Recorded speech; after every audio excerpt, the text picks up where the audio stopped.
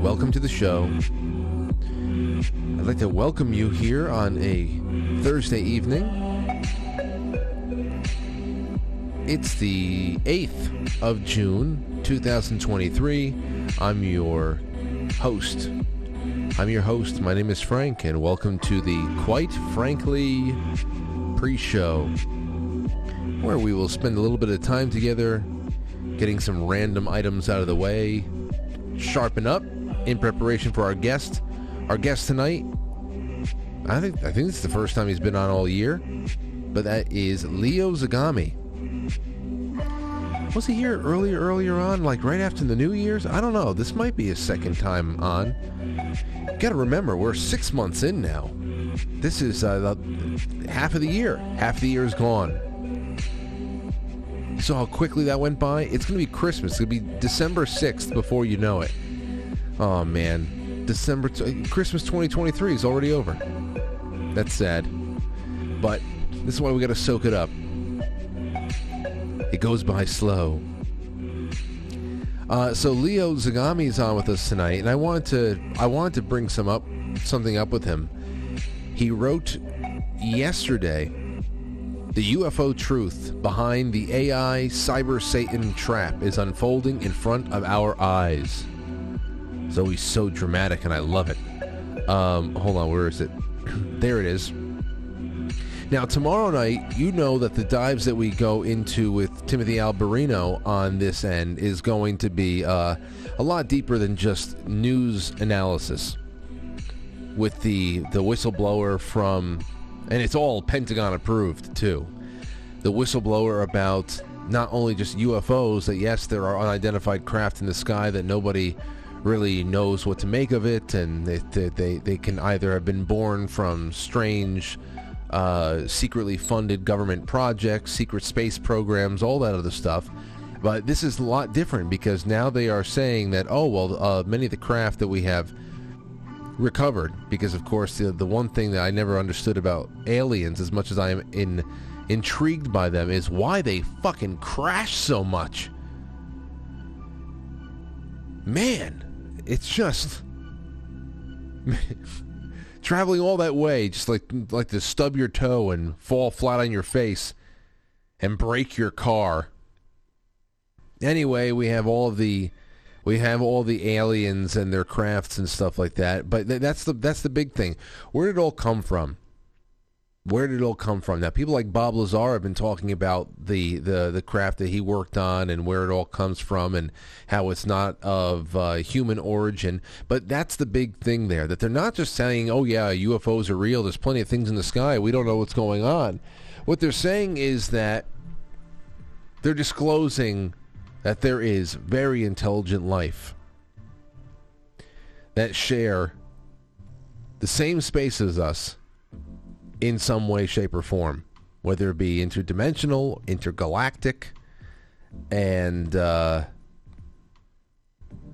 got to be able to really think about what's going on there.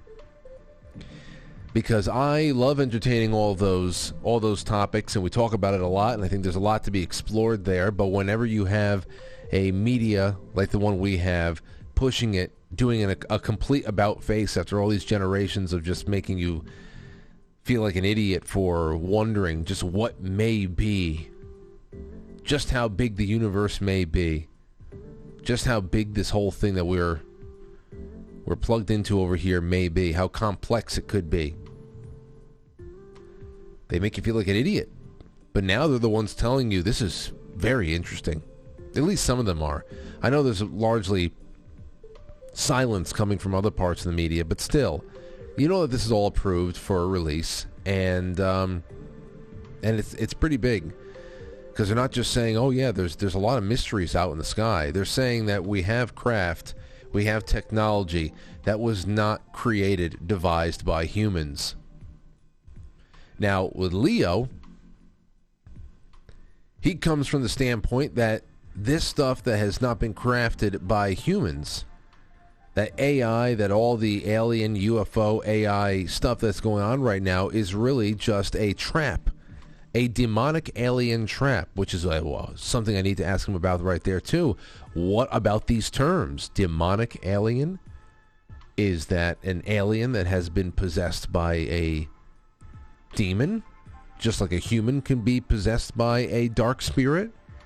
Or is it one and the same? I know a lot of people in the chat, or the chats, have plenty of opinions on that, and they will continue to have those opinions well intact after this show ends.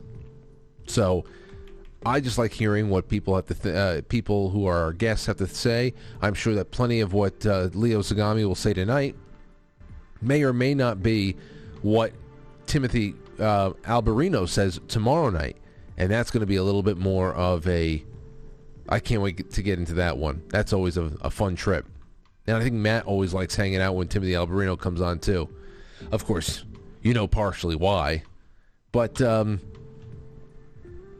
that's what we're going to get into tonight for a short segment. I can only have him on for about a half hour. So let's get into some stuff here during the opening.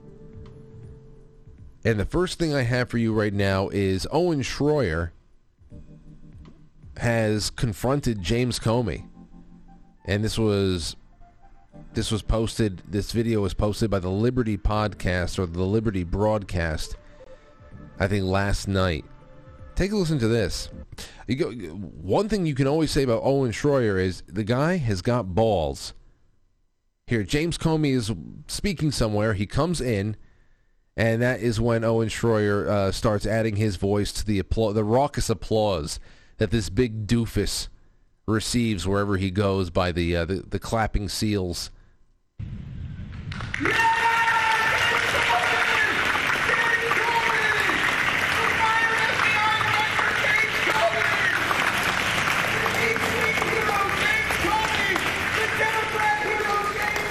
He's saying the Democrat hero, James Comey.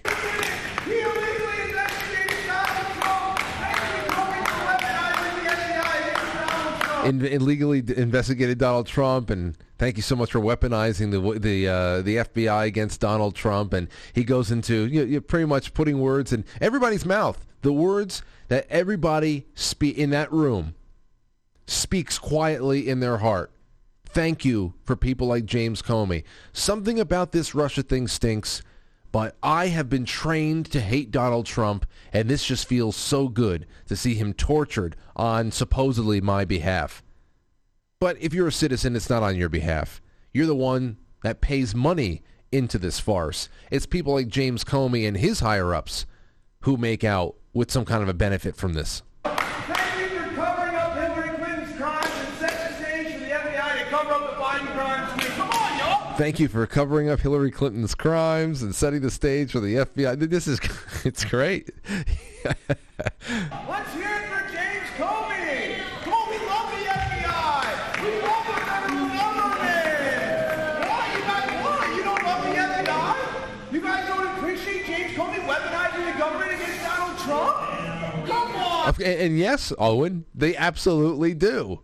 They just want to not have their dirty diapers rubbed in their face. They'd rather sit there with their legs crossed, with their chins up and their noses up, and they want to feel like they are just, the snooty, bougie assholes that they are. Now, the reason why I'm playing it this far is that the best part is coming up. Now, Owen is going to be told, all right, sir, you have to calm down. Now, I don't know if he was escorted out or if he let himself out afterwards, but a security guard comes up, big, burly, black security guard comes up and tells him to calm down and tells him to take a seat, and then you got to see what happens. Donald Trump is the bad guy. We should be happy Comey weaponized the government against Trump. Okay, thank you very much. I really appreciate it. Here comes the security guard. All right, everyone, thank you. Tells him to sit down. For coming today, and we are here. Now, he gave him 2 thumbs up. All right? You can say that, oh, the security guard is just telling him, yeah, good, sit down, calm down. All right, we're good, we're all cool. But he gave him 2 enthusiastic, smiling thumbs up. And to me, look, got a freeze frame. To me, that thumbs up, look at the smile. that he's giving Owen Schroyer. That tells me this guy's says, yeah, you're cool by me. 100%. I'm with you, man. Go ahead, sit down. Try to be quiet if you can, but I'm with you. You're right. At least that's what I'm going to tell myself. I'm going to hope. Hope against hope. Yeah, so there's a lot like that going on out there. And, you know, I think that it's just that everybody is beyond the point of believability. I was talking about this the other night with James when he came on BCP. The Yahoo article about the Nazis in the Ukrainian army. How they have to come out now. It was the New York Times, syndicated by Yahoo and elsewhere, and just saying, oh, you know, it's not that they're Nazis. It's just that there is just such ingrained Nazi symbolism.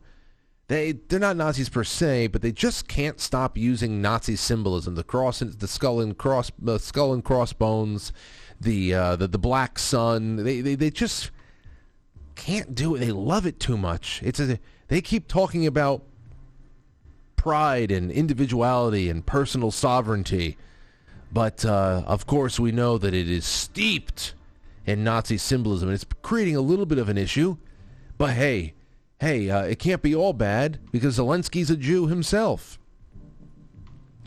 Of course, we're not going to crack open that can of worms right now because self-harm is all part of the plot, if you know what I mean. And that's all I'll say for tonight.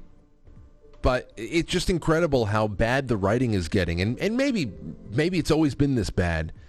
But there's just so little left to believe and so little trust that when Owen Schroyer goes up there and does something like that, and you can see that there's really nothing anybody can say to push back on it, then again, what are you going to do? Have a debate right there? He's trolling them all, but in a wonderful fashion. Here's another thing. You can see people have gone so far beyond whatever is acceptable for the average person. Senator Scott Wiener, this guy from California who writes all of these degenerate sexual bills out there, he's a gay guy, gay Jew in the Congress out there, the state Senate, and he's just all about age of consent, tinkering with that, and all this other weird stuff. It's very weird. So you want to talk about minorities and calling the world around them bigoted or anti-Semitic or all that other stuff to be able to show, take some of the blame away from the weird behavior you're engaged in.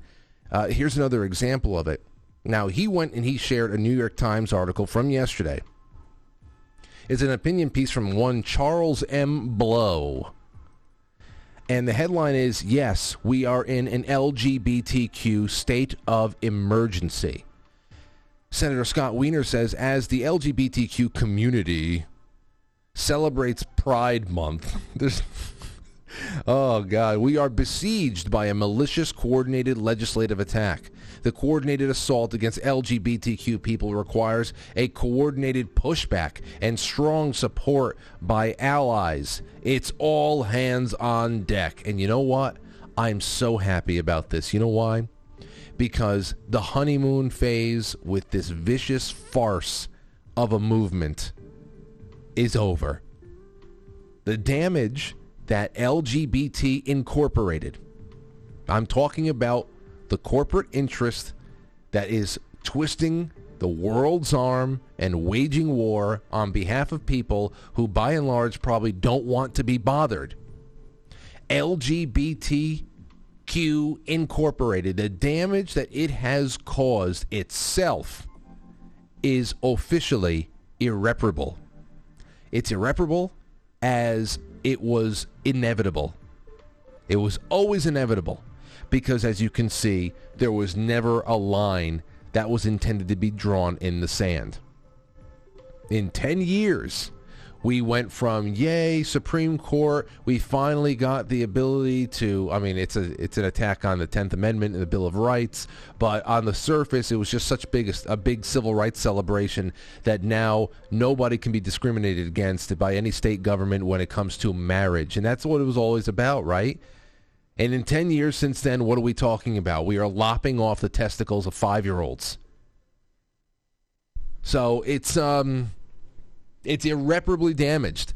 And because the madness is out there in the open, and parents, men, women, gay and straight, all over the country are saying enough is enough, leave children alone, it stops here.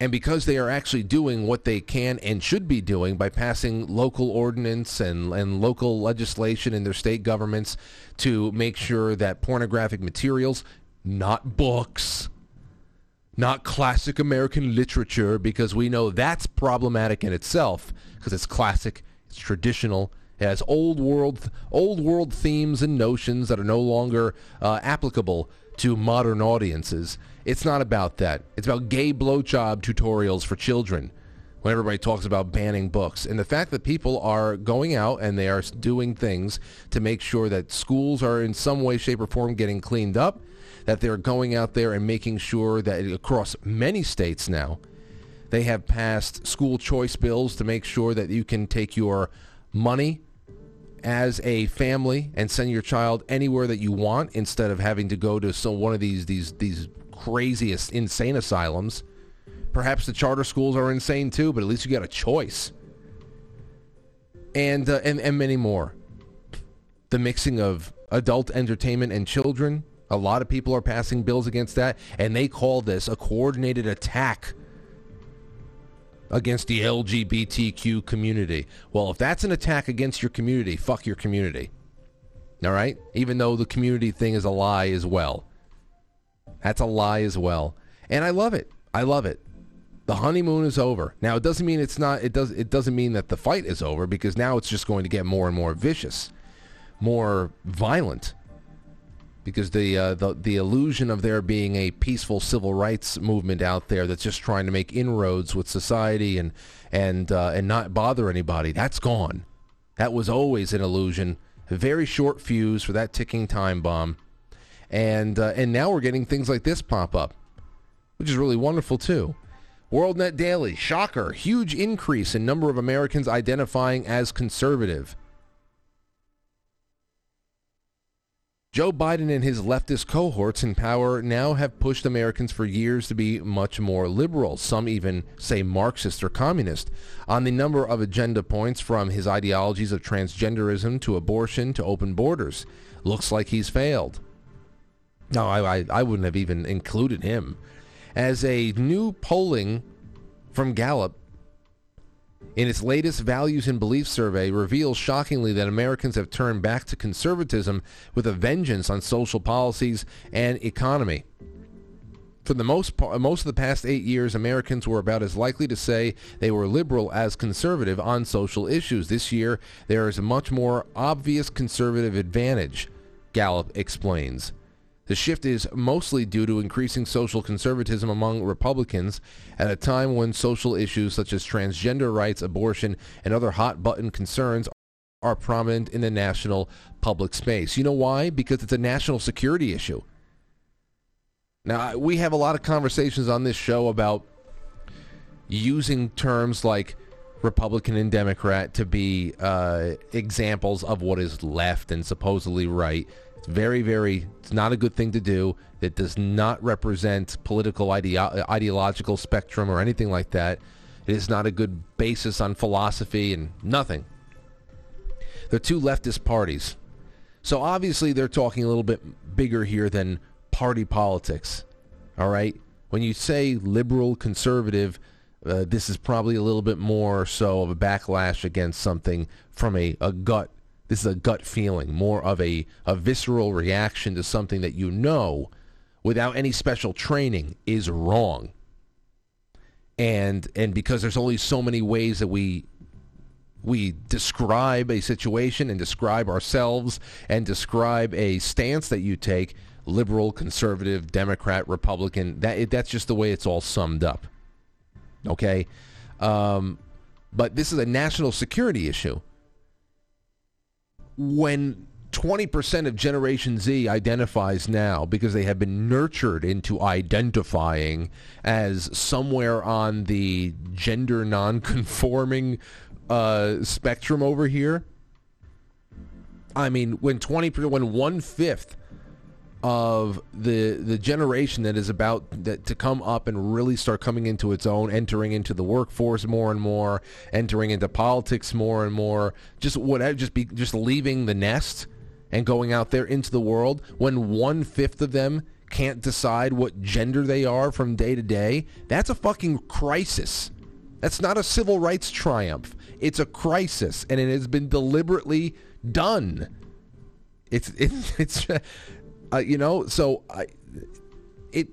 Just always remember when you describe this as you're not a Republican because you see this going on.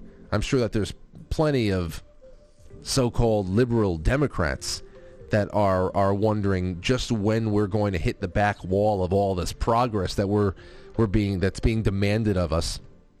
But still, the shift is mostly due to increasing social conservatism amongst Republicans at a time when social issues such as transgender rights and abortion, all pretty much death trajectory issues, the death of self, the death of youth, the death of the new generation, deliberately killing, dismembering the new generation, valuing life less and less. The idea that we are now talking about more and more suicide, death tourism to states now like Vermont that says, hey, come over here, kill yourself. Or in Canada where you can be killed by a state doctor if you're poor, with nothing else wrong with you. When asked to describe their political views overall, without reference to social or economic issues, 40% say that they have conservative views, 31 moderate, and 26 liberal, said the pollster. And because of the Overton window being so jacked up in this country, and especially in Europe even more so, I wish that I can get more detail onto what kind of questions these people were being asked. What is a moderate view these days? What's a conservative view these days? Like I said, when it comes down to children, to transgenderism, to abortion, and what those safe and rare kind of things have turned into now as a cultural celebration for some people, that just becomes a gut thing. That becomes a gut thing. You just know that something's wrong, and you don't need to get into any kind of politics about it. The pollster said the survey comes at a time when many states are considering policies regarding transgender matters, abortion, crime, drug use, and the teaching of gender and sexuality in schools. The polling explained the increase in conservative identification on social issues over the past 2 years is seen among nearly all political and demographic subgroups. Republicans show one of the largest increases from 60% in 2021 to 74% today. Independents show modest uptick of 5 percentage points from 24 to 29, while there has been no change among Democrats, 10% in both 2021 and 2023. So there's a little more on that, but I guess you understand what the deal is. So, all right, that's it for a little bit of the opening. It's 7:20. Let's get this thing kicked off. Leo Zagami will be with us in just a moment. So help me get this show far and wide. I tweeted it out. I forgot to put it everywhere else. So you can go to the Quite Frankly official Twitter, that is @PoliticalOrgy, and give it a retweet or copy and paste some of the links and help me syndicate the program tonight. I love hanging out with this audience. I really do every night. It's a great blessing. And thank you all so much. We'll be right back.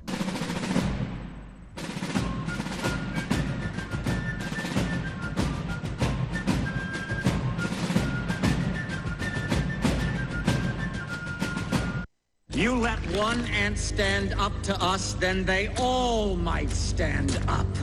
Those puny little ants outnumber us 100 to 1.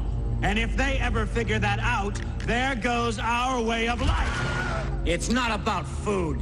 It's about keeping those ants in line. That's why we're going back. Does anybody else want to stay? Let's ride!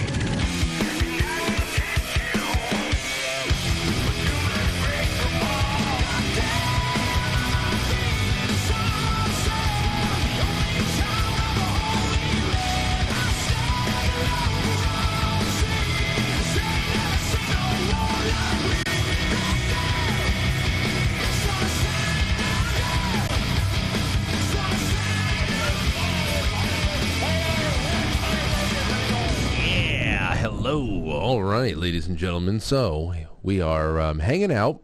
I don't know, no intro music, but I want to just jump right into this because I'm working a shorter window of time tonight.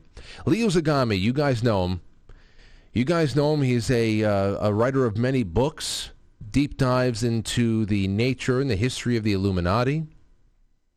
Has quite an interesting background himself.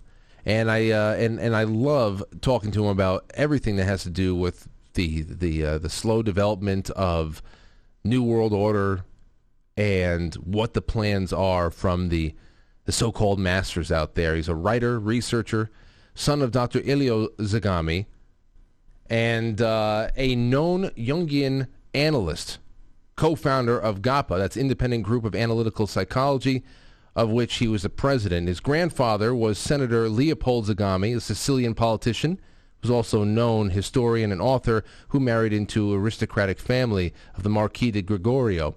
He actually has some really interesting family ties over here in the New World, in New York too. So talk to him about that, but he's got a really interesting family background, and the information he has amassed over a lifetime has been great. And now he lives pretty much in exile in the U.S., where he's free to write his books, at least for now, and talk about all types of kooky things that we love doing every night. Now, here's what I wanted to set the stage with right now. Here is one of the latest things that he published on leozagami.com. The UFO truth behind the AI cyber Satan trap is unfolding in front of our eyes. Here's a quote. This is from one of his books. This is from Volume 7, Confessions of an Illuminati. What if AI is an alien trap from the very start? Do you think aliens will appear in the sky and then invade us? No. Unfortunately, they are already here, using AI and robots, the fruit of reverse engineering, as artificial means to conquer us. Think for a moment about this sequence of past events since the 1950s. We tried to build artificial intelligence for a long time without success. Then suddenly AI became real and robot takeover suddenly began on a massive scale. But we are not its real creators. Aliens/demons are. So this is one of the things I can't wait to talk to him about. And they will use robots to impose the power of Cyber Satan's legion. Without weapons on mankind, we are already dependent on robots, and we are becoming even more dependent every day. So there is no way to change the game result. We are the apparent losers in this game, and this whole process might have happened already in many other species across the universe. Remember, the beginning of modern AI can indeed be traced to classical philosophers' attempts to describe human thinking as a symbolic system. But the field AI wasn't formally founded until summer of 1956, less than 10 years after the Roswell incident at a workshop held on the campus of Dartmouth College in Andover, New Hampshire, where the term artificial intelligence was suddenly coined. That is from his Confessions of a Illuminati, Volume 7 from 2022. Now he goes on to say, this is a short extract from one of my most successful yet controversial books where I explain in detail how UFO reverse engineering has been used since the 1950s by demonic aliens to build a digital prison on behalf of Cyber Satan, a.k.a. AI, in time for what Christian eschatology describes as the end times. Well, that sounds just like what I want to talk about on a Thursday night, and we are going to be welcoming back Leo Zagami. Now, I don't know, it's been months, but I love every time he comes and joins us. Leo, how you doing tonight? Not bad. Thank you for having me on again. Yes, no, I was just reading a little bit of the excerpt from Confessions of Illuminati 7, and that was about the UFO the UFO truth behind the whole Cyber Satan thing that I want to ask you about. The last time you were here, we spoke about your latest book, specifically about the entertainment industry and how it's been designed to deliver young generations into a future where paganism and artificial intelligence are married to one another. My question is for you, to start off, is when you describe Cyber Satan, you say that we are not AI's real creators, that demonic aliens are the creators. Can you explain how those non-terrestrials did this? Are they working through humans? Is every human that has ever developed an advanced computer system possessed in some way? Explain that. Well, as you know, I spoke in Volume 7 of a specific hypothesis, which I am putting through, of course, today also for your audience. Cyber Satan, which is a subject I started to discuss in Volume 6.66, I wanted to define where it was coming from in Volume 7. So I talked about reverse engineering, and reverse engineering really leads us to Cyber Satan, because it was actually only a few years after the Roswell accident that in the 50s artificial intelligence was finally presented. And at that point, we can say that basically the AI was formally founded in the middle of the 60s, in the 50s, in 1956 to be exact, which is less than 10 years after the Roswell accident. And this whole foundation came together at a workshop on the campus of Dartmouth College in Hanover, New Hampshire. And basically, at that point, we can say that people started to get very interested. Scientists started to devote their time to this whole thing. But reverse engineering can be also a trap, can be also a Trojan horse. So the moment in which you're using this technology, we have been given this technology that we are using even today as we speak, we are depending from a whole system, which we call, in fact, the World Wide Web. It's like a spider web, that is around us. And it's like basically a fisherman that throws in the net and then fishes fishes, basically. And so at the end, we find ourselves with, of course, all this modern technology, all these advances that are also starting to worry, because artificial intelligence now is starting to become also a problem, of course. But where is all this coming from? So when in the last few days we heard about confirmation from a rather credible source about UFO reverse engineering being a reality and not any longer just a fantasy of some conspiracy theories, with this David Charles Gruch that came from a very distinguished background in the National Geospatial and Intelligence Agency and National Reconnaissance Office. So a guy who is a professional, who of course is exposing himself.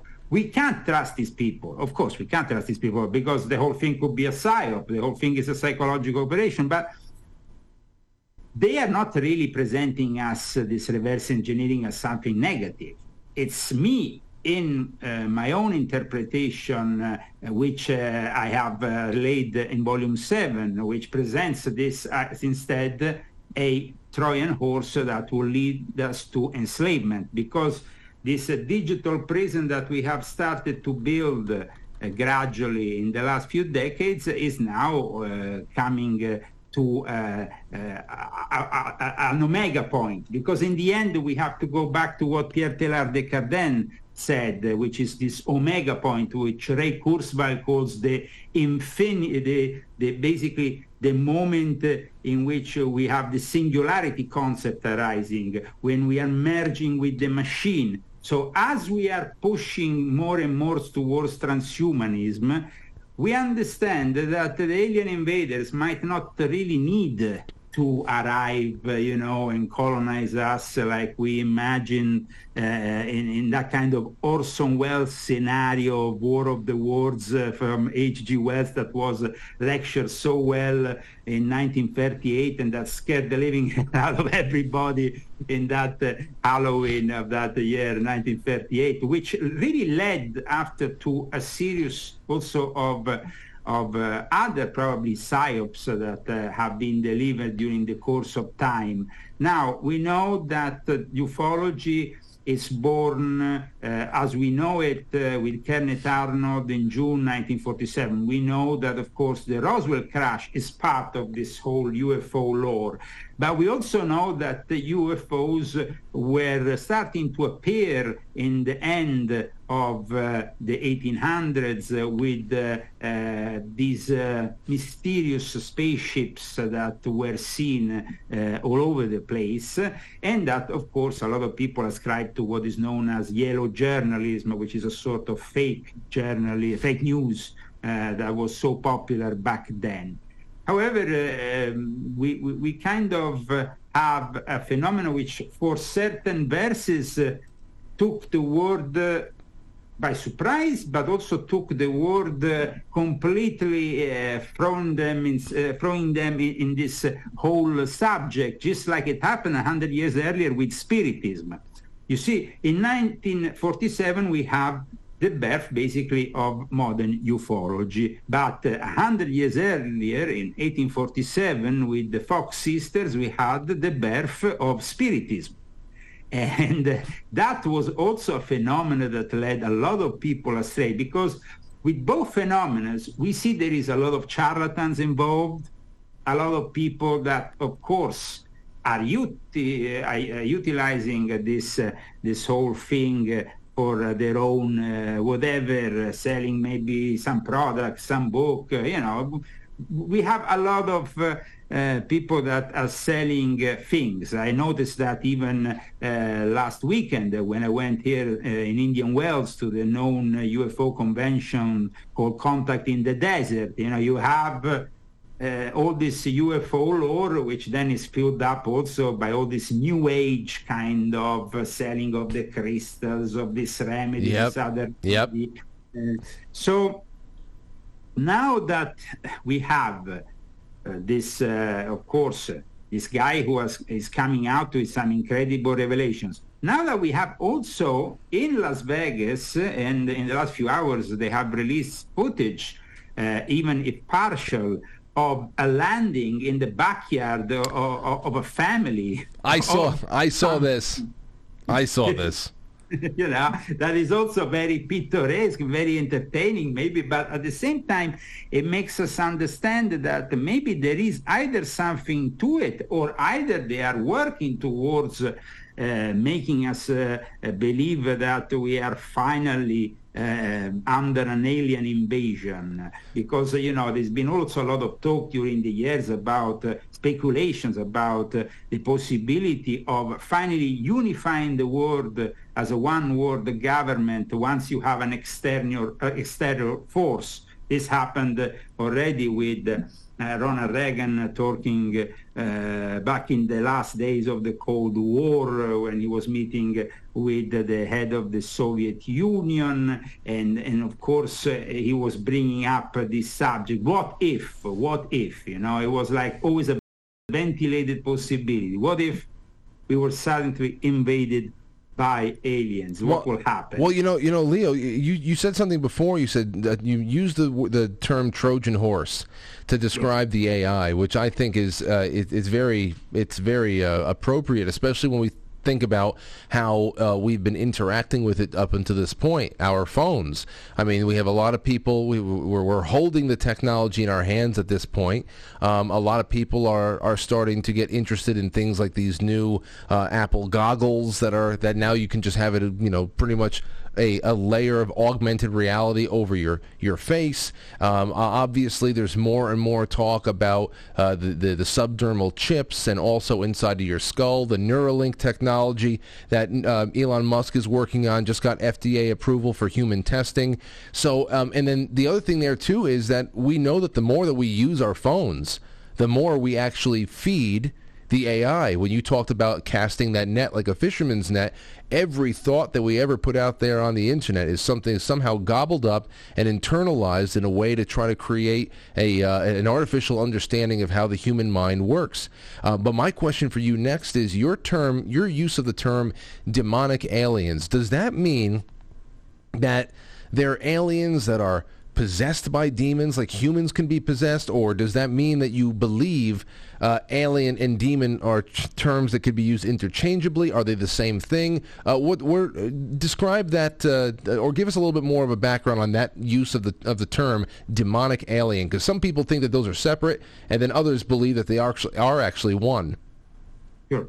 Well, we have, of course, a hierarchy in the universe, and on top of this hierarchy, we have our creator, which is God, who has created us in his image.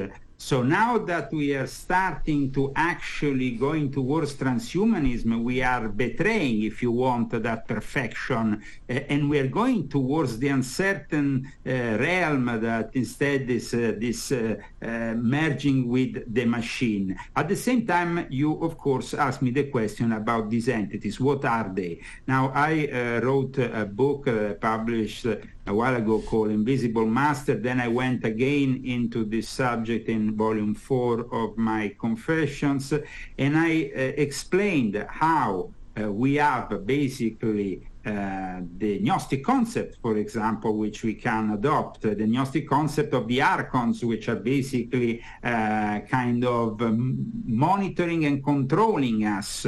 The archons, basically the planets around us, which, of course, for the ancients were the gods, no? For the gods of the ancient Greeks, the gods of the ancient Romans, and of course these planetary spirits that go along with them, which are in themselves also known as elementals, elementals that are often mentioned within the context of theosophy. In fact, the main difference between the theosophists and the spiritists, even if in the end many of them were working together, and the actually Spiritism helped creating what we have now with the New World Order, because Theosophy, which was basically born out of Spiritism, with Madame Blavatsky, who was a medium, became then the basis of what then later on we have with the United Nations.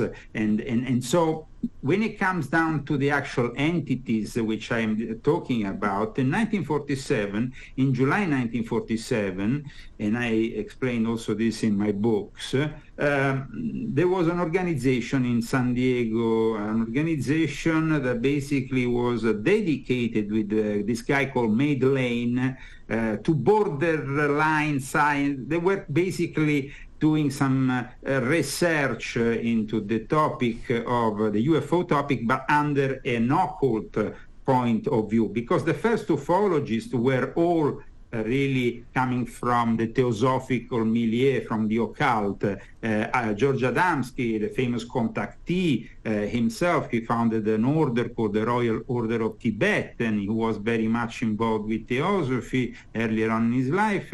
But then we have also people like Frater Ashad, who was this disciple of Aleister Crowley, who was in charge of his for a period of his OTO here in America, who was also very much interested in aliens. Even Aleister Crowley himself, really, was very much interested to this subject. In fact, his depiction of this entity called Lamb resembles really the Greys.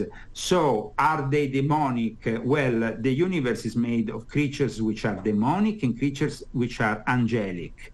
The ones that, of course, are fighting us because of our soul, because of who we are, because we are made in the image of God, are, of course, demons, and they are the ones that have been somehow casted out of the heavens, thrown. I mean, Lucifer himself is being kicked out of the heavens and thrown down here. Now, is a UFO evil or is a UFO good? Well, a UFO is an object which can be a spaceship, and my car is not necessarily evil. It depends who drives my car.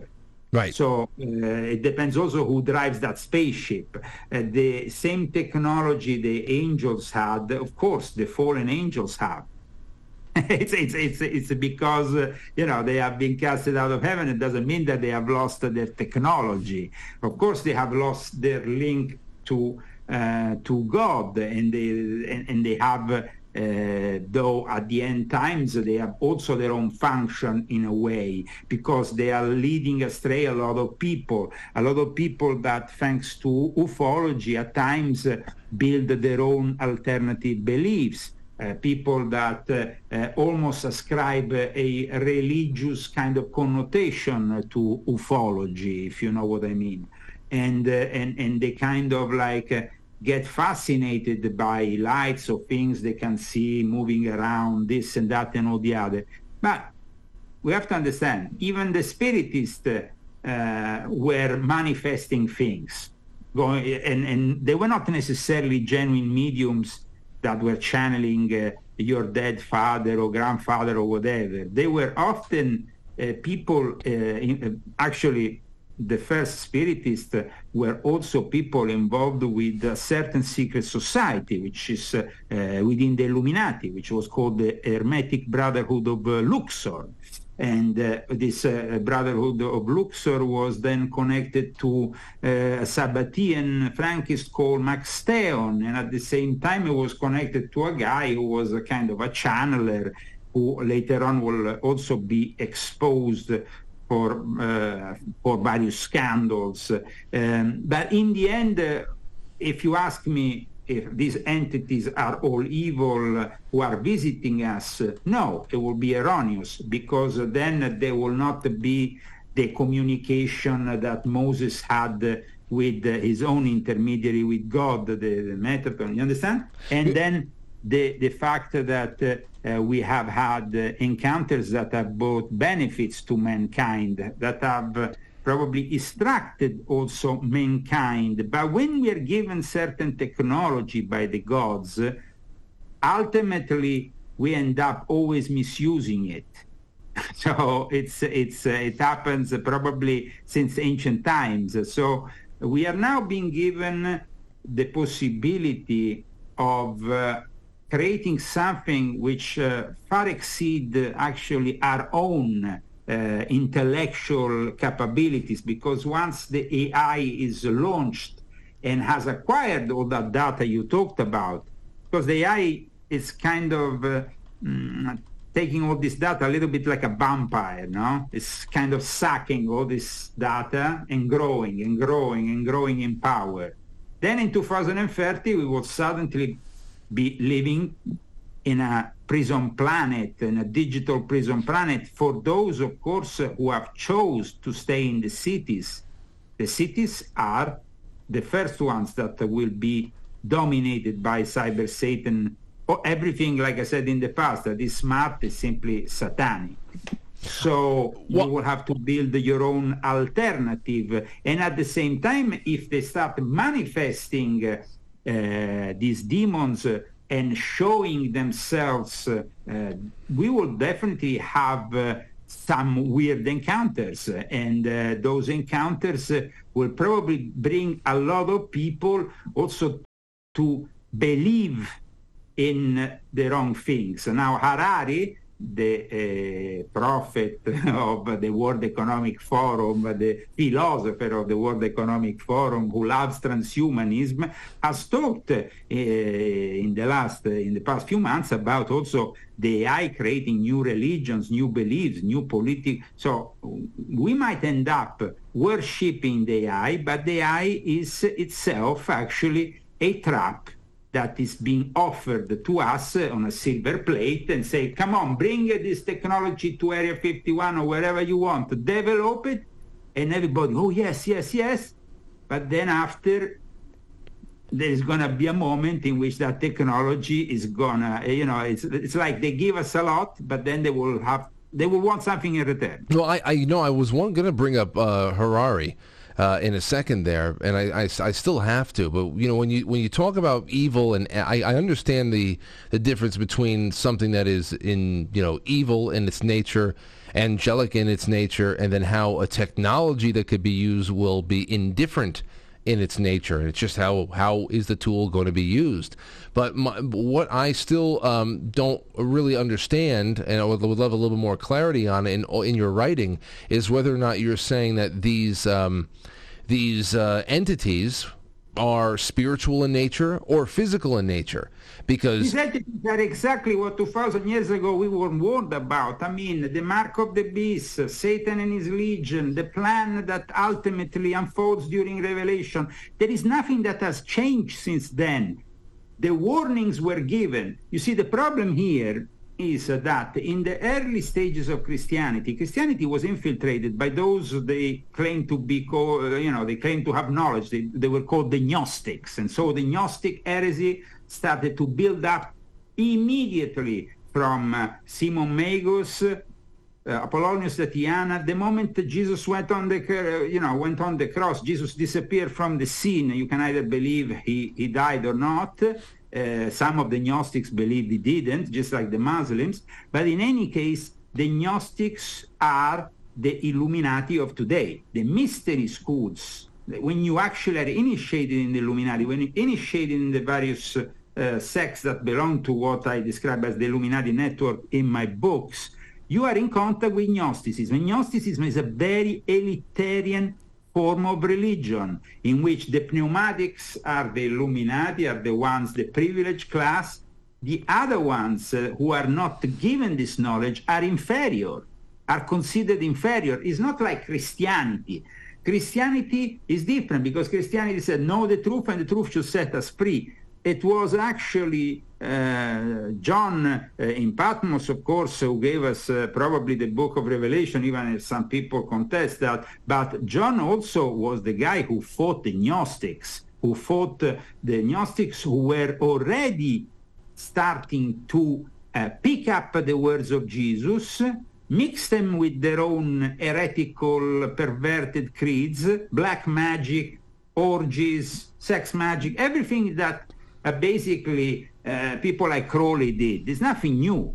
It was done 2,000 years ago by the people who created these currents. So the moment in which we are now finally close to what they define as the elixir vitae, which means the elixir of long life, well, it's because people like Ray Kurzweil are going on record saying we're going to achieve immortality in within the next few years, by 2030. So these people are aiming to achieve immortality. That was always the goal of the Gnostics. The Gnostics, of course, have also, prior to them, they still were the pre-Gnostics, and they were always focused on Egypt. In fact, if you go and check out all the Gnostics, they will always tell, we can, there's always a line that comes from Egypt, because Egypt is the place where the Illuminati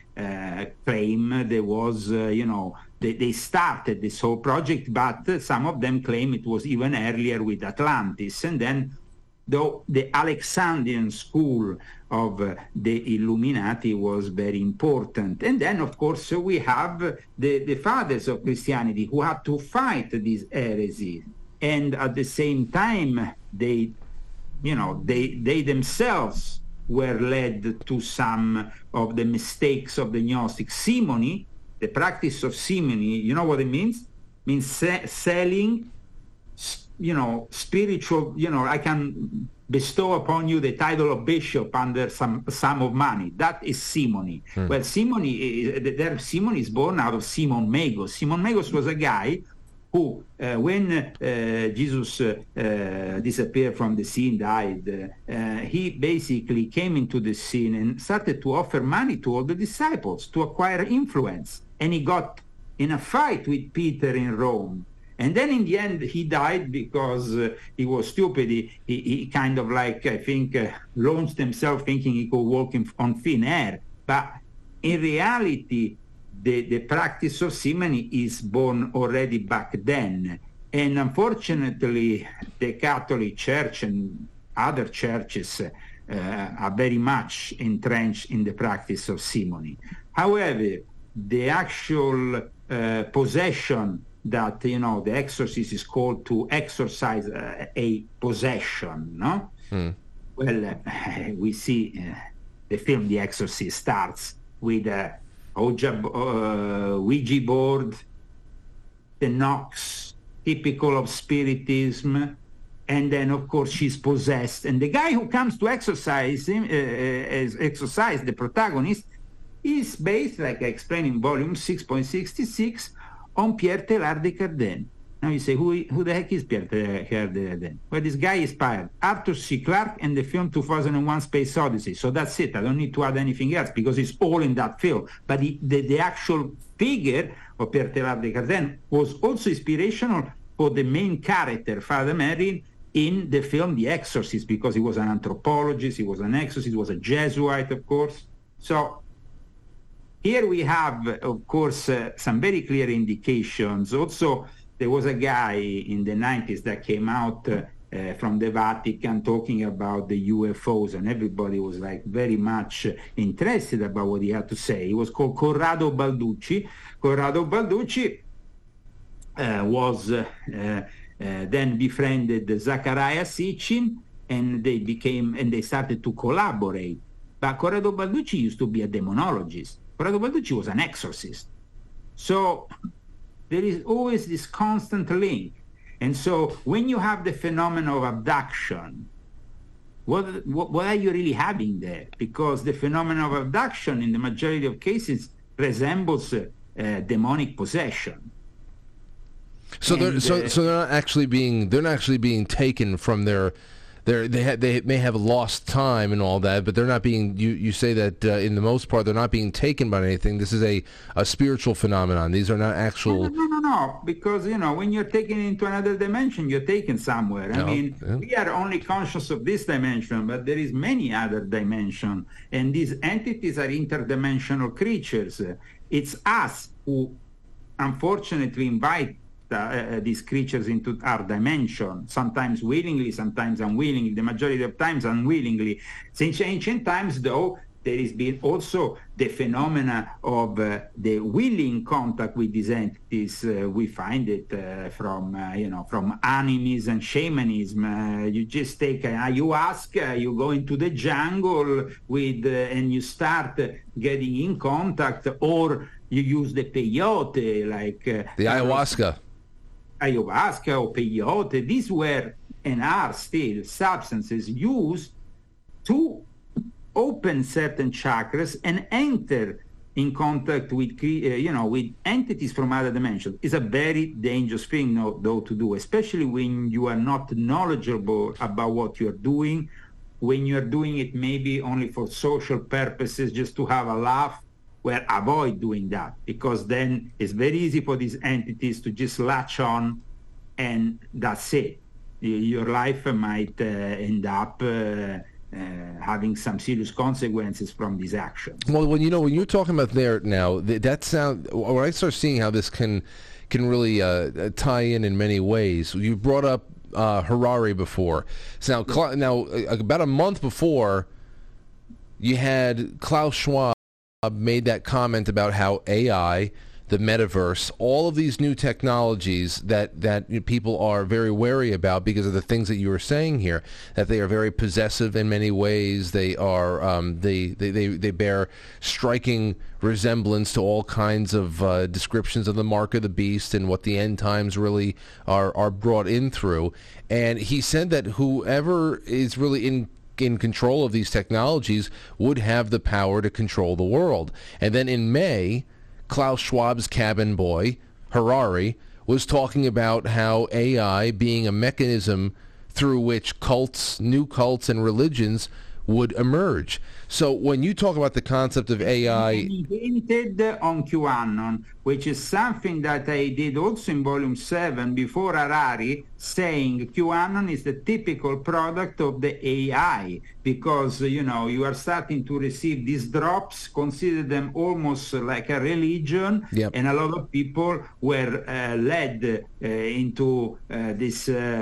fake reality of QAnon, which, yes, mixed some truth with a lot of lies that in the end ruined a lot of people, because then, a lot of those people ended up, sadly, in that Capitol Hill trap. So I think that this is only the beginning, unfortunately, of this kind of experiments. And in the future, we will have, I saw a lot of people, even people I met, and I thought that these nice people I met after I came here to the United States, and suddenly the QAnon phenomena got so pervasive in them. It kind of like they became like sect members of a cult, and Harari wasn't wrong in saying that. I'm afraid. No. When he brought that up, I understood. I understood because when it was all going on, there was a lot of conversation-worthy things that were being published on all those drops, but you did see how some people took it to some levels that you're just like, okay, pump the brakes a little bit. You haven't been in this for a while. It's like drinking from a fire hose for some people. They see their world, that there's a whole new world open to them, and all of a sudden it's just they want everything all at once, and it can make you go a little batty for a little while. But but when I see that AI alien deception, the way that you have described it tonight and in your writing, I can see the tie-in there, where it does take on, it does force you to really look at the world in a brand new way. And it may seem like the world just from 5 minutes ago is an alien planet. That's why, sorry if I interrupted you, but that's why this book talks about the occult origins of the Great Reset. I mean, the roots of the Great Reset are occult. Most books that talk about the Great Reset of Klaus Schwab focus on the geopolitical side of things. I wanted to focus on the occult side of things with evidence, though, because, as you know, my books provide sources that are serious sources, and so I work as an investigative journalist in exposing these things in a way that they can't be debunked in any way because they are realistic. The fact that in December 1965 there was a pact of the catacombs under Rome made by a group of bishops, the head of these bishops became then the mentor of Klaus Schwab. Well, in the catacombs you don't have great energy. And everybody knows, every occultist knows that in any kind of cave, you have very, very particular energies. And even if in those caves you even have dead bodies, then you have even more particular energy. So often you are in contact with entities of the underworld if you start going underground. And they have devised a pact of the catacombs, which I invite you to study, in 13 points, which is basically a Marxist pact, which unveils what the Vatican is nowadays with Pope Francis, who of course is now sick, he has his own problems, is in hospital once again. We don't know how long he's going to live.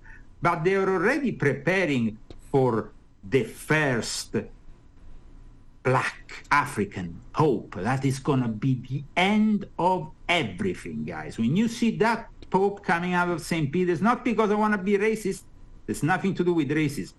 That's the sign of the end. Prepare yourself for your nuclear bunker and get ready, because that's when the shit is going to hit the fan. Well, I mean, he's 85 years old, and I heard, I mean, the last couple of years he's been in and out of the hospital with what they're trying to say are just normal procedures, but other people in back channels are saying, oh no, it's very serious, it's colon cancer, it's this and that, and now here we have this again. So I mean, once you're into that age, you're already very frail. Well, actually, if you read in between the lines, they're saying the situation is worsening, so it's not like it's getting better. I mean, it's obvious that the guy doesn't have a lot to live. Apparently he has decided maybe to not retire like his predecessor, because he wants to now make out of his suffering a reality show.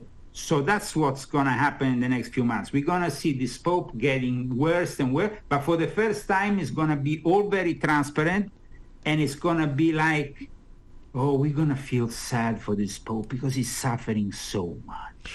Well, if the one thing I'd be looking out for is another resignation. If this starts... Well, I always said that. I always thought that, and I still think that is possible. But from what I heard in the last few days, there is a new plan, apparently, and this plan is to just make him die in a reality show. Wow. And in fact, for the first time, the Pope did something no other Pope did last week. He went into a TV studio in Italy to record the show. Now, I know maybe people in America, of course, are not acquainted with Italian TV, but Italian TV has a state-owned TV called Rai, and the Pope, for the first time, went there, and of course, it was all very much organized because, Italy is basically still under the control of the Vatican. Even the state TV has parts of it which are under the control of the Vatican. So he had all his very close collaborators, and then he relayed his own thoughts. One of the thoughts that I thought was more interesting that he relayed on that TV show was about the Holy Mary and these apparitions that are happening more and more, as you know. And he said, basically, well, they are too many. And as we know, in the last few months, the Vatican also created a special task force to evaluate them, because there is a lot of fraudulent ones, of course, and at the same time, there is also some that could be of a demonic nature. But this is what is happening. I think that, yes, he might resign, but there is also a possibility that they might go the other way and show us the gradual decline, because that will in some way make us sympathetic with the Vatican and with the Pope. Yeah, and I think that regardless of whether the Vatican means anything to a person, obviously is very, very important for endgame scenarios here. The transfers of power and what the politics out there and the game planning for this stuff may be is always going to be very influential on world geopolitical balances going forward, which is why I take a lot of interest in that as well. It's across the board. Only 2 days ago, the representative of the Vatican visited Zelensky in Ukraine with the hope of trying to fix things. While instead we know very well what is happening in Ukraine. There is nothing really to fix because it's all part of the Great Reset agenda. And, we are just pouring more and more and more and more money. So, the economy goes basically bankrupt and people lose their houses, their jobs, their cars, everything. And in the end, you will own nothing and you will be happy. Yes. I know we have I told you we have limited time tonight, but I have actually 5 to 8 more minutes, and I have a couple of questions that came in from the audience I think are actually really good, and I wanted to throw this one at you. Here's the first one. This is from Costco Law School. He says, can you ask Leo about where it is actually written that Illuminati believes in telling people what needs to be done to them to reduce any kind of karmic blowback? So is the disclosure necessary for plotting in these kinds of occult ways, Leo? But first of all, there is Illuminati who deal in the occult. There is Illuminati who don't dwell absolutely in the occult and take care only of what we call the physical chemical stuff, which is basically the materialistic realm, the geopolitical realm. So then you have the think tanks, but then you have also figures in between figures, like of course like Harari or even Klaus Schwab himself.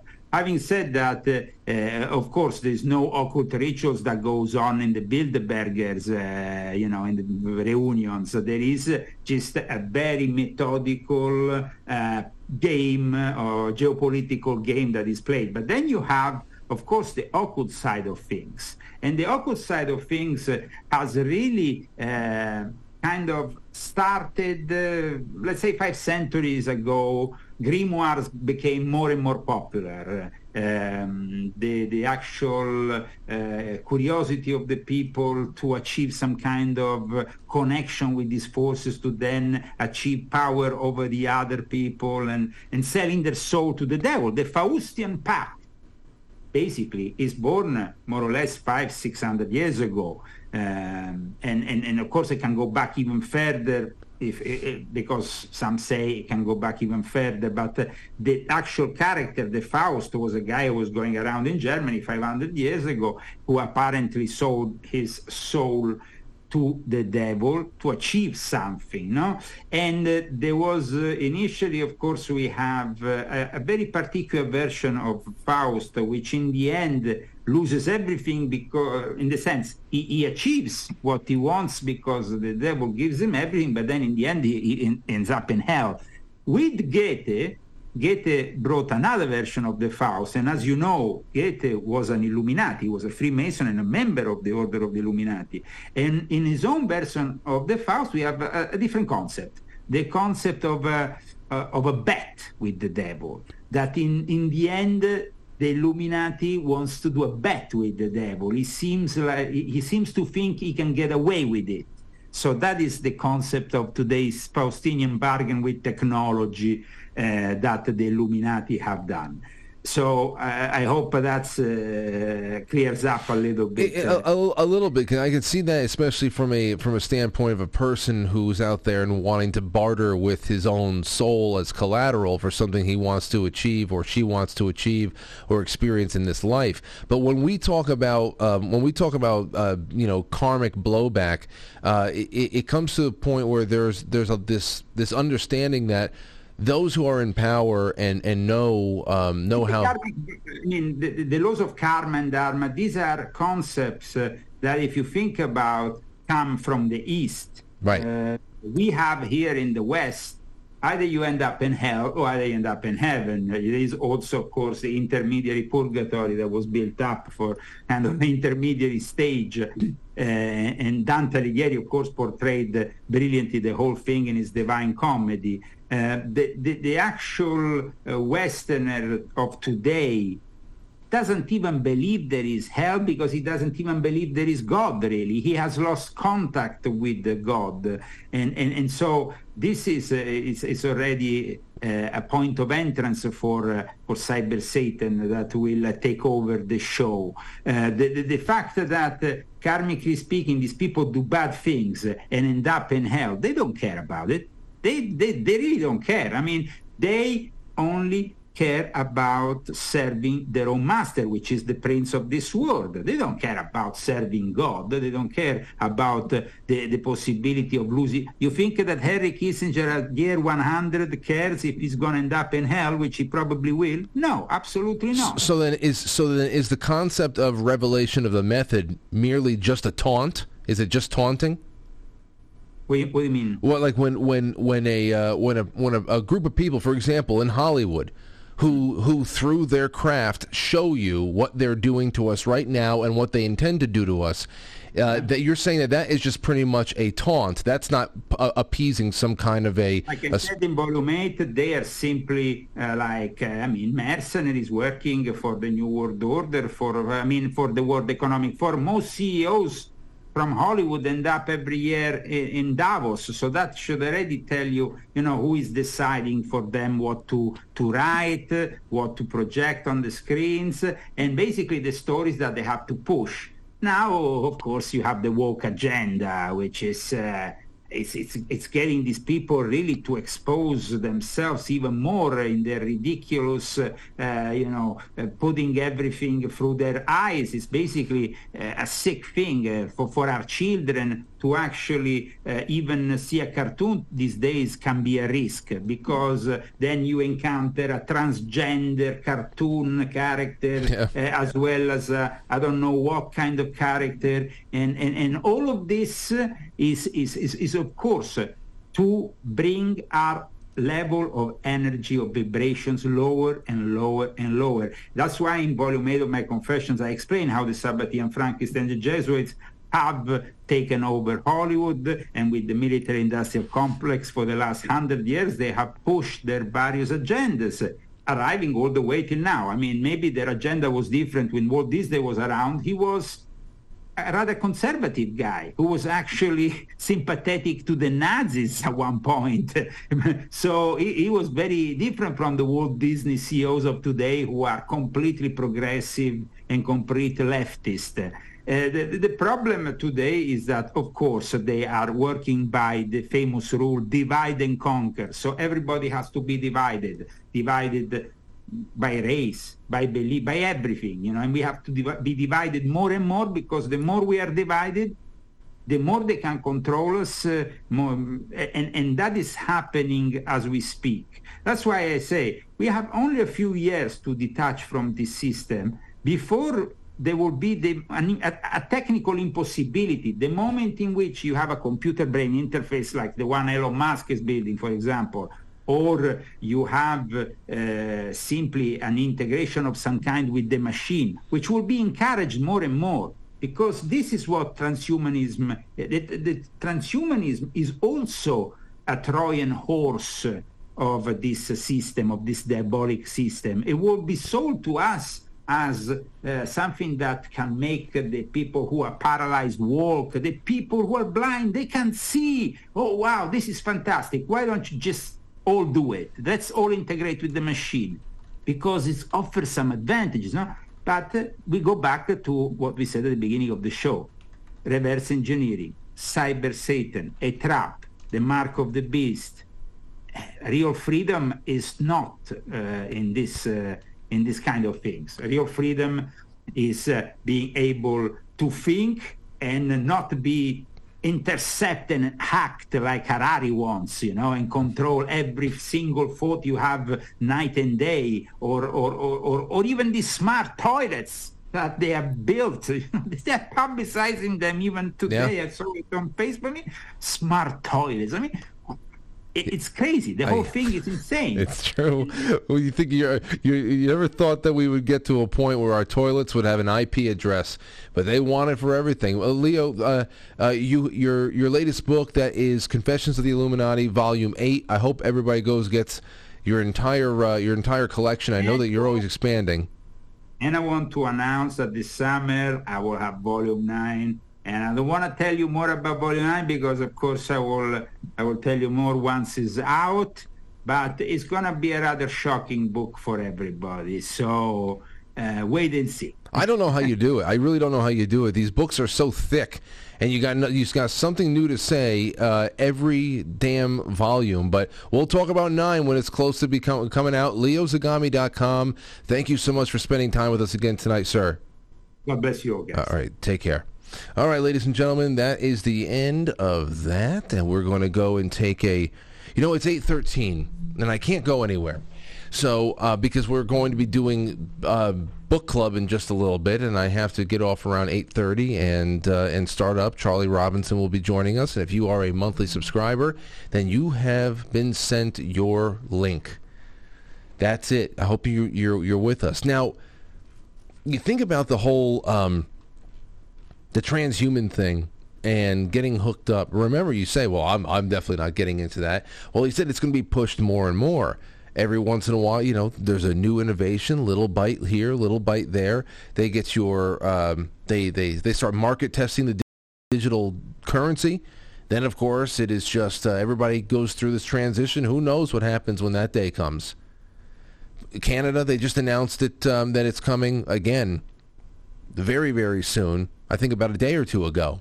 And when you say, well, they're going to keep pushing it, but they're going to hit a brick wall, and I hope they do. But just remember that little piece of statistics that we put out in the opening of the show tonight. 20% of Zoomer kids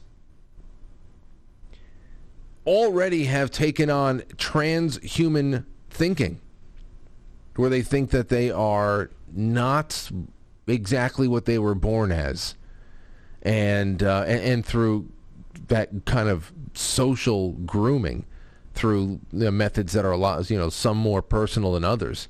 That can get pretty intimate in a classroom. But other than that, the messaging that comes down from Hollywood and anywhere else where media is consumed now, that's just it. One fifth of kids in that Zoomer generation. I mean, you're telling me that they wouldn't take the chip to be whatever the hell they feel they can probably improve upon themselves in a not so much a virtual world, but an augmented world. The metaverse thing, perhaps one day people will be laying down in pods like it is the Matrix and just enjoying their time on a virtual beach while their body just atrophies somewhere in a pink goo. Maybe. But you look at the Apple headset that is now being premiered for $3,000, And that's essentially walking around with the Pokemon Go shielded over your eyes. So that as you look through the glass at the world outside, a filter of icons and search engines and did you knows and all the hyper reality simulations that they put on YouTube. You go onto YouTube and type in hyper reality Tokyo or whatever the hell it is, and they give you a dizzying example of what life may be like once they start augmenting reality in a little bit more of a casual way, where everything you step on a you just walk down a sidewalk, a city sidewalk, and you can look into a store from the sidewalk and be able to blink, click on things for promotions and anything else that's going on inside the store, to shop as you're walking. I mean, those are the types of things that have been slated for us, and some people think that they're really exciting innovations, but I would not write it off, the willingness for people to jump into it, if they've already gotten 1/5 of the latest generation to come up and start maturing into supposedly influential pieces of society. If they got 1/5 of that latest generation to say, I don't know, I guess anything goes. Yeah, give me the chip.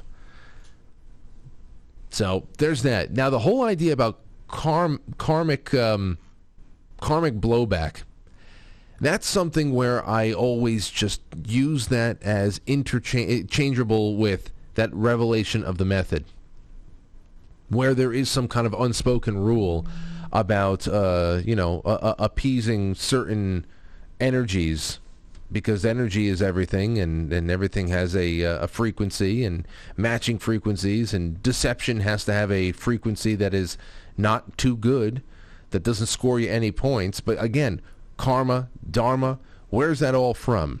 And how does that apply to people who don't subscribe to it?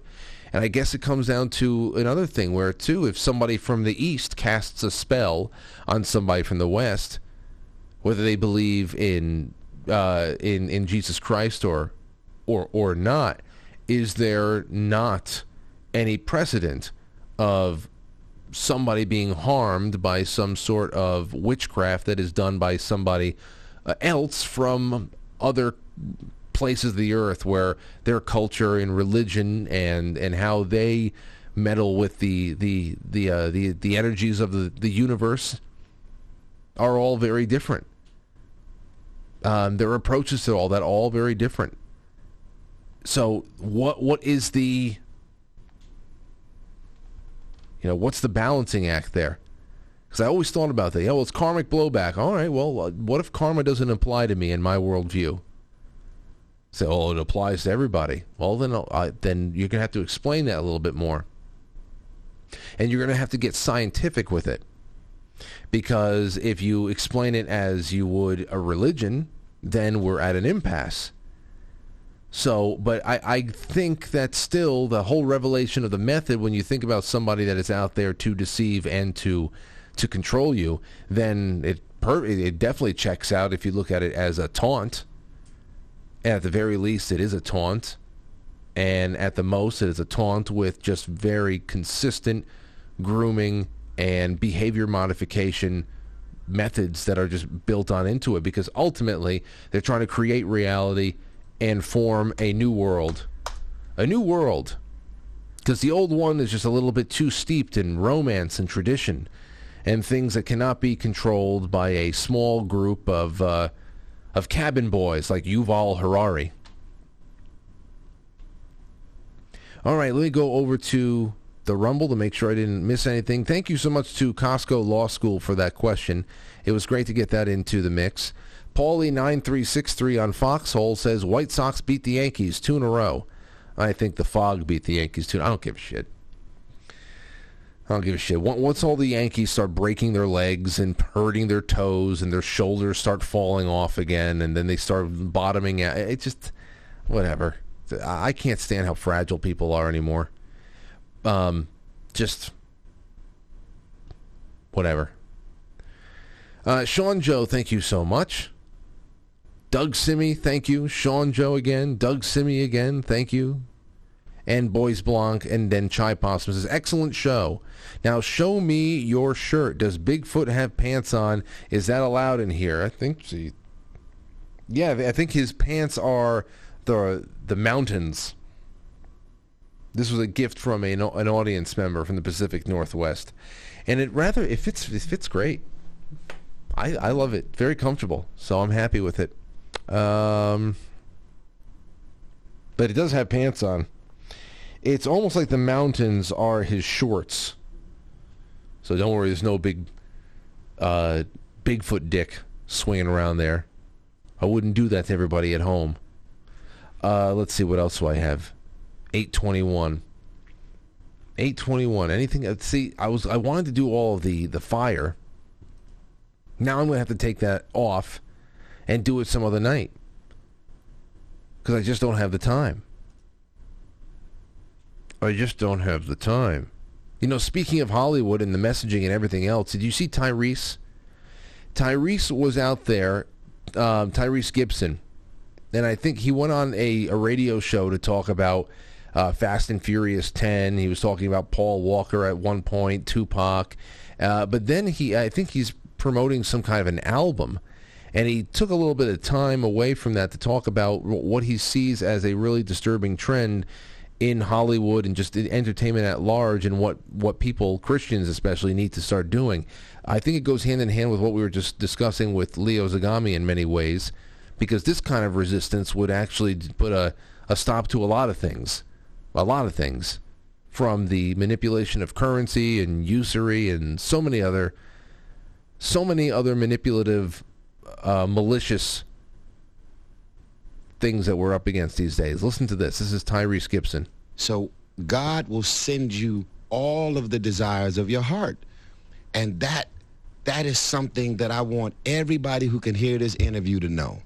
As much as I'm supposed to be promoting this movie and talking about my album, I just feel like we're in competition right now because they are trying to normalize the devil. They are trying to the devil is on the main stage at award shows and in every video and signs and symbols. And I said, you know what? We need to stop treating our relationship with Jesus like the little buddy that you talk to before you go to bed at night, and not be more vocal about all the things that God means to us and all of the things that God has brought us through. Because there's been a lot of moments that you didn't post about. Mm-hmm. But yet how did God decide to get me through this? Yeah, man. And, they going above and beyond to promote the devil. And it's pissing me off. Mm-hmm. Because the devil worshipers used to be real secretive.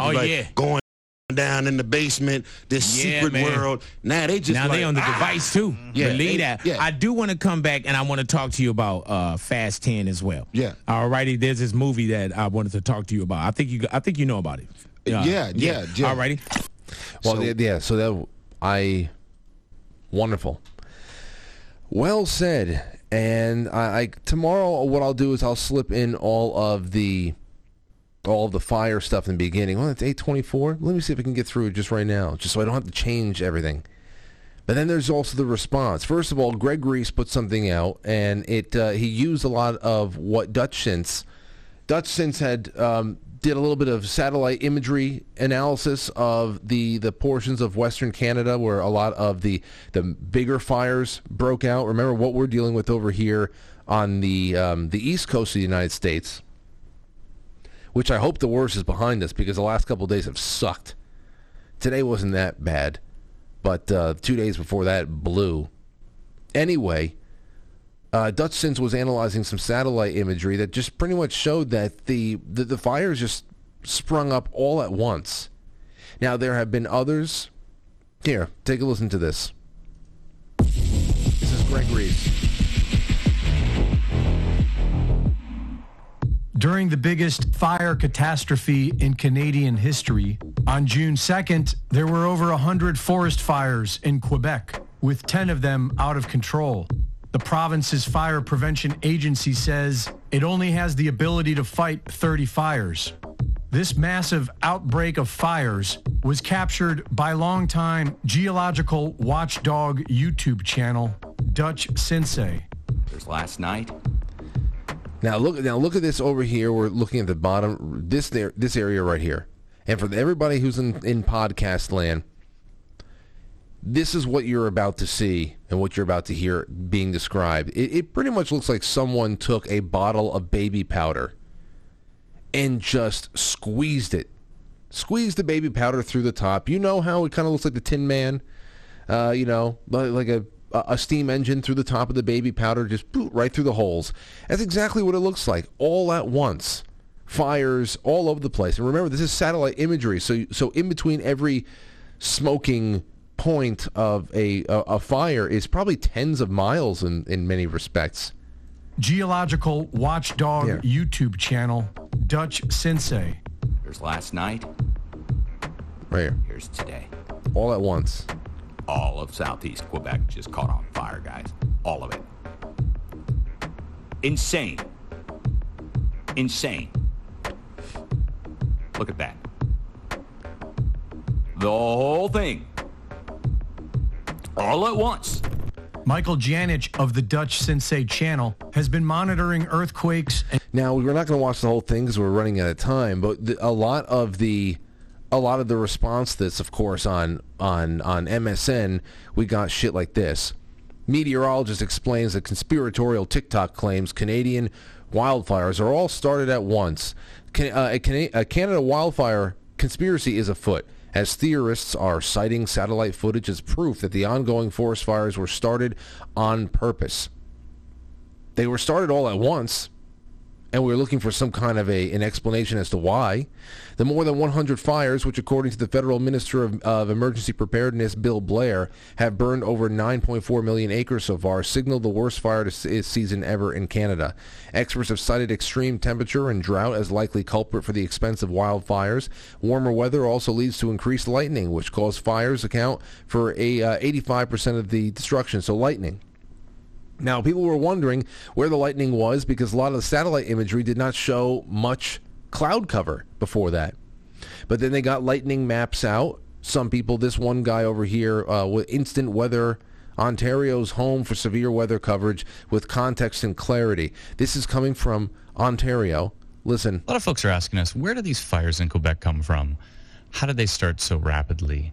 Now, I don't know if anybody has any kind of way to verify if these are real lightning maps or something else, but hear what he says. The answer, based on the data, is lightning. So there were storms on June 1st. I'll leave my mouse cursor there so we can see. You can see that strike right there where my mouse was. And if we move forward here, we start to see as the data comes in. This is on GOES satellite imagery. And you can see a fire starts right there in red, right where my mouse cursor was. And you can see a lot more lightning here in white and blue with these thunderstorms that rolled through on June 1st. And if we take the lightning data and we line it up to where these fires are located, it lines up perfectly. Of course, so now I'm going to fast forward a little bit. Extremely dry. Lightning roll. So you remember all those lightnings, and then all of a sudden like you they start all getting started this. once, but what's happened? One's from June 1st, and then they start popping up, and that's where that's what he's saying. So I mean, when very calmly goes and takes a lightning map, it's the first time I've ever seen anything like that, and lays it over this map of Canada, this Quebec area where all the fires popped up. You can see that as winds come in there and they start, kind of like puffing on the flames, and it pops up. It could be. I'm just saying that's what the other side is saying. MSN, of course, they just keep on saying that conspiracy theorists are out there thinking it's anything but active nature. They're saying it's all starting at the same time, which it does. It absolutely does. You can say that the fires, the embers might have started burning and sizzling at some point before the smoke was visible on satellite, but it is all coming out at the same time. It's just very odd. It's very odd, and of course, they're not worthy of trust. They have used every other disaster to push something that is antithetical to human freedom. Already starting up with the masks, we were all conveniently told to stay inside. Then again, it was actually warranted to stay inside the last couple of days. It was terrible on the throat, the eyes, headaches. It sucked. It really did. You know, as opposed to a virus where everybody was told to stay inside just because, you know, the imaginary Al-Qaeda was running around there in the form of a microbe nobody can see. So, what do you think about this? I'm just going to throw it out there. After I saw all the satellite imagery, I said, get the hell out. That's ridiculous. You serious? And then, of course, the fact that nothing like this has ever happened here before. Justin Trudeau tries to say that it is, it's all because of climate change. But there have been people since June 1st, June 2nd in Canada, authorities too, police, investigators, have said that this is probably arson. They're looking into arson right now. But, of course, they're leaning on climate change because it's the only default that they have. It is the default, I should just say. So I'll leave that with you. Just a little extra at the end of this episode to make sure that I got it in at least in a preliminary way. We can expand on that later on when there's more known, but I didn't want to change the title of tonight's show. Now, with that, I want to thank you for hanging out with me, and I'm going to go and start up book club, which it is going to be a good one because this book is really fantastic. Whoever wins this book is going to win a book that has just been so thoroughly enjoyed by me.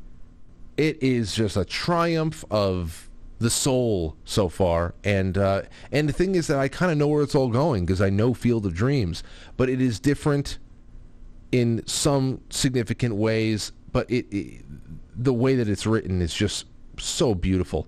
It's such a delectable choice of language. The voices of all the characters are perfect, and as you can see, I have nothing really bad to say about it so far.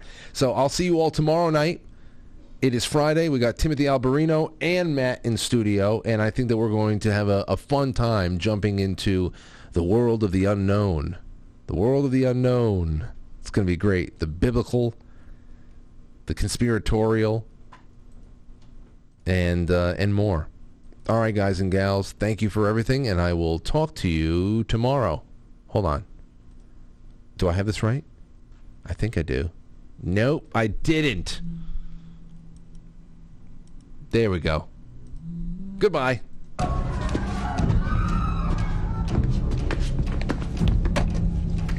Good night. And always remember, that's... Quite frankly, is film before a live studio audience. And now our super chatters, all my wonderful friends over there on Foxhole and Costco Law School. Thank you, everybody, for supporting the show. And if you're around here tomorrow night, 7 o'clock, I promise you'll have a good time again. All right, so I'll talk to you later. And book clubbers, I'll be right with you.